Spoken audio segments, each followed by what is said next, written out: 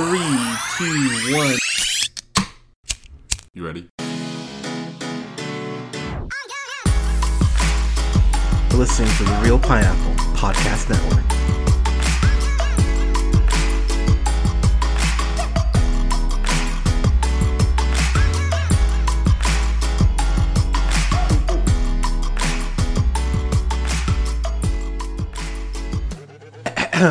Good evening, ladies, gentlemen, theys, and gays. This is the Real Pineapple. This is your humble host, Hunter, here. Hope you're having a great night, day, weekend, whenever you're checking this out.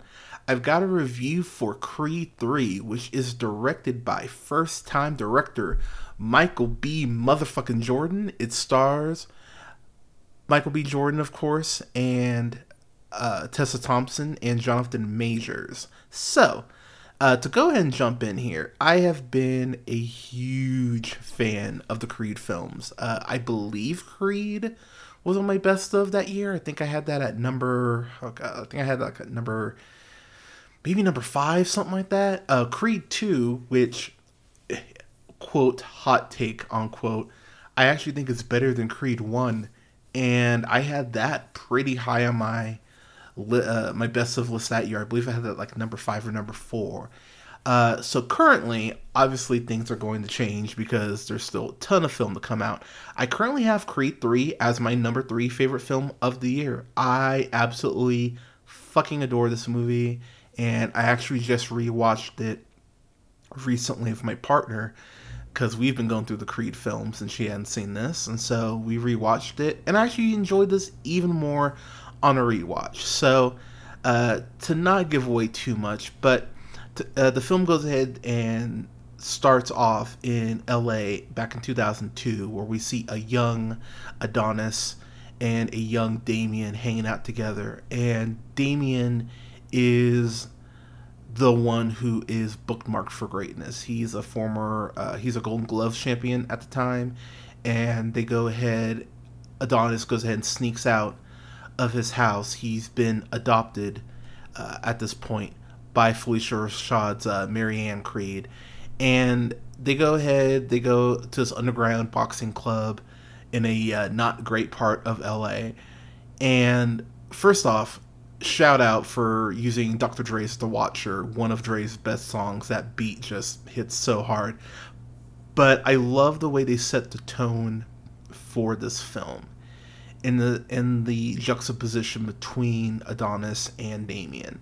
Because, you know, as I just mentioned, Damien is the one who is bookmarked for greatness, but because of one mistake, their lives change drastically. And the film does an amazing job of sprinkling in the backstory of what happened between Damien and Adonis and how their lives went on these completely different paths because of this decision, and how Damien is really coming for Adonis's throne because he feels like Adonis owes him. And what I'll say as a person of color, I really appreciate the guilt aspect that this movie goes ahead and addresses, because I think that's something that's hammered home so much in our culture, where, oh, you know, you were born in, you know, Compton or Philly or one of these more urban areas, and you move out. Oh, you sold out. You know, you're all about, you know, pleasing the white man, and all those things that are thrown around for people who have less. And I really appreciate the way that Adonis has to address those things and face them head on. And it's one of those things where they could have left that out, but they really lean into it in a way that I think enhances this movie overall. When you think about first-time directors, I mean, there've been some great examples of amazing first-time director jobs. You know, I think people forget Brad Bird burst on the scene with The Iron Giant, which is a fucking classic. Ben Affleck's first directorial debut was Gone Baby Gone. You know, Jordan Peele did Get Out. John Hughes did 16 Candles. George A. Romero did Night of the Living Dead. Fucking Orson Welles debuted with Citizen Kane, which, you know, holy shit. Rob Reiner with This Is Spiral Tap. Reservoir Dogs, Tarantino. That's his first film. I put Michael B. Jordan in that conversation. I think this film, from top to bottom, is just expertly crafted because you, of course, know that Jonathan Majors is the villain in this movie. Might be in real life, but we'll wait for the legal system to let us know. But one thing I love about Jonathan Majors is his manipulation. It's very similar to Spider-Man: Far From Home, where you're watching Jake Gyllenhaal's performance, and if you know Mysterio, you know that the other shoe has to drop at some point. You know he has to become a villain. And the way that Damien very slowly just starts poking these little holes in Adonis as far as guilting him. The way he does it with Bianca, played by the lovely Tessa Thompson. Oh my God, Tessa Thompson. I got tongue-tied just saying her name. But there's a scene where they're at this album party, and the way that Damien just kind of prods at Bianca a little bit about her music career and how she's no longer singing because she wants to go ahead and preserve her hearing for as long as she can. Just these little things that Damien does, the way it builds up to the inevitable, to borrow the wrestling term, heel turn, is so well done, and it sets the stage for an amazing third act where I've just found myself more and more hyped the more I was watching the film. Phylicia Rashad, I gotta shout her out because she's been an incredible presence in these films from the first one on, and I love her so much just as an actress, and she really gets to show out here. There's a scene in particular where Adonis confronts her about something involving Damien, and you can tell it's breaking her heart because she knows she hurt her son, but she has this level of defiance of, I did this because I loved you and I knew what he could do and what sort of path he could lead you down. And it's such a fascinating conversation, and it's so incredibly well done and tense. The tension is built up incredibly well. You see it in the trailer, or one of the trailers, they tease it. When Damien really completes that heel turn and that whole scene of them on the beach, it's such a great fucking scene because it's really just dialogue, and it really is Damien laying out his entitlement in a way that you go, oh wow, you were never his friend. You were using him this whole goddamn time. And it's such a heartbreaking realization because you can tell Adonis, not just because of his guilt, but there is that aspect of, if you can do better, you do better. And, he sees this man who fucked up, but he sees a way that he can go ahead and help him and potentially bring him up to his level. But what I love about Wood Harris, who, plays Little Duke again, he flat out tells him, you don't owe him shit. And really, sometimes you need a friend, you need a person to just lay out to you and go, look, you are in a bad situation here. You don't need to punish yourself because of something that you think you did. And it's really quite amazing, the scene or the conversation that Bianca and Adonis have about guilt. And without not getting too much in spoilers, because again, I do want to keep this somewhat vague, the way that they go ahead and talk about their guilt and how they thought that they would be in different places or that this thing would have worked out in a different way, the way it's laid out is incredibly well done. And it really speaks to Michael B. Jordan being able to direct in these moments. There's a scene in particular after an event. You'll know the scene when you get there. I just don't want to spoil too much of the plot. But there's a scene where Bianca and Adonis are sitting on this bench, and they're literally sitting maybe, I don't know, a foot apart from each other. But the way that Michael B. Jordan shoots that, the way that you can see the literal divide between them that Damien has gone ahead and helped create, it's fucking fascinating. And there's so many visual cues in the moment of some of these scenes where you just go, wow.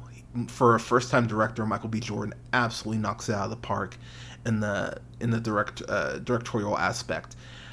Of course, you know about the third fight. You know that there's a final boxing match, and that it leads to Creed coming out of retirement, which they show at the beginning of the film, so I'm not really spoiling. But the whole training montage leading up to the final fight, I don't know if it's my favorite montage, because I really love the second one in Creed 2, but if it's not, oh god, do I like this one? I think I do like this one more, because there's a point where one of Creed's sparring partners is beating the shit out of him, and I won't spoil who it is, but it was such a cool, like, oh shit, it's you, nice. It's such a cool aspect that they bring that back. But there's a point where Adonis is just getting beaten down, and then this J. Cole song kicks on. And I'm a huge J. Cole fan anyway, but the way that the J. Cole song goes with the montage it's fucking perfect. It is genuinely fucking perfect. And it's one of those moments where, even rewatching it with my partner, I had goosebumps. I had chills. I was sitting there like, god damn, this is how you do this right here. And the last fight, straight up brutal. It is brutal. And some of the camera tricks that Jordan utilizes, whether it's this point where the crowd completely disappears and you're just hearing the punches, whether it's this part, the several parts where it is very, very, very heavily anime heavily influenced.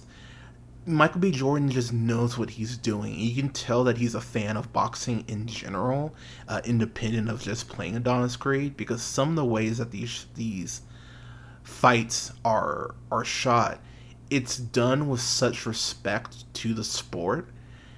Even the build up to what Damien ends up doing as far as getting on Adonis's radar. You get the whole Showtime boxing presentation. Like it's really cool, and it's really well handled, and it really just did make me go like, wow, like Michael B. Jordan really wanted to go ahead and show the proper respect to boxing as far as, the booking, the promotion, just all of that. You get elements of all those things that make up a boxing main event. It's something that I appreciate the film just on this aspect alone. There's so much more I could talk about, but the last thing I wanted to bring up, because I haven't mentioned them yet, and she deserves to be mentioned. Mila Davis Kent. She plays the grown-up version of Amara Creed. And you probably know her from she was on this TV show called The Resident, but this is really her first big role, and she kills it. She absolutely fucking kills it. Because look, obviously, when you hire a kid actor or actress, you are kind of rolling the dice, because we've seen kids not be great in things. But there's such a connection between Amara and Adonis, especially with something that happens to her early on, and I'll just leave it at that, that I went, oh, I love that you're taking this approach with her to go ahead and flesh her character out. And since they talked about it in Creed 2, about because of Bianca's hearing loss, that could be passed on potentially to their child. And if you remember, they did the tests where Amara wasn't reacting to the sounds. Adonis learned sign language, and it's one of those things where he's so fluent in it, and it just speaks volumes to Adonis and Bianca as amazing parents. 2, whenever Adonis introduces Amara to someone, he goes ahead and signs for her to them so that they can say nice to meet you and hello and basic things like that to Amara. It's such a little sliver of inclusivity, but it's so well handled throughout the film that it's something I appreciate so much that this is in here. At the end of the day, as I mentioned, I think the montage is the best montage maybe in the whole saga, and I'm including Rocky in that. I love the montage in this film. I went back and rewatched it right before I started recording. I was like, God damn, I really do love this. This is a fan-fucking-tastic. I would be remiss if I gave it anything less than a fan-fucking-tastic. It is, as I mentioned, my third favorite film of the year.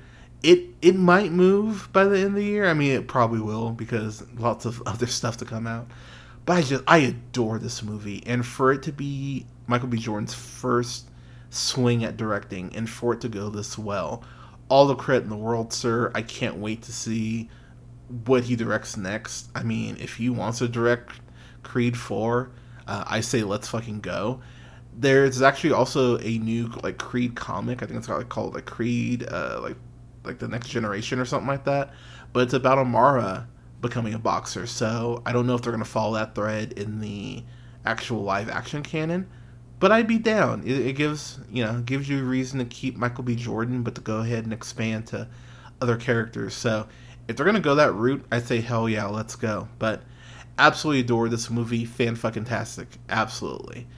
But Creed 3, what did y'all think? Let us know in the comments. You can follow yours truly on the Twitter at jhunterrealpineapple. You can also follow me on Instagram and not TikTok. And TikTok. Yeah, Instagram, TikTok, and Twitter at jhunterrealpineapple. That's REEL Pineapple. You can go ahead and follow me on Letterboxd at Black Shazam. Don't forget to follow me on Twitch. I am going to be hopping on there in August. You can follow me on twitch.tv/jhunterrealpineapple. That again, one more time, is REEL Pineapple. You can find both our pages on Facebook at The Real Pineapple and Real Pineapple Games. And don't forget to like, share, and subscribe. It definitely helps the podcast out, so please go ahead and subscribe and rate us. You can find us on SoundCloud, Apple, Google Podcasts, Podbean, Stitcher, iHeartRadio, Spotify, Amazon Music, and Tune Up, to name a few places, at The Real Pineapple. Thank you so much for listening, everyone. We're going to have a lot more reviews coming down the pipeline, so please keep an eye out on our socials. We will go ahead and let you know when those reviews are live and what's coming up. Currently coming up, I'm going to have a review for, what am I reviewing? Indiana Jones and the Dial of Destiny, The Flash. There's some other stuff as well come down the pipeline, but keep your eyes out on our socials so you'll know when stuff is going live. But again, everyone, thank you so much for listening. Stay safe, take care of each other, and we'll talk to you soon.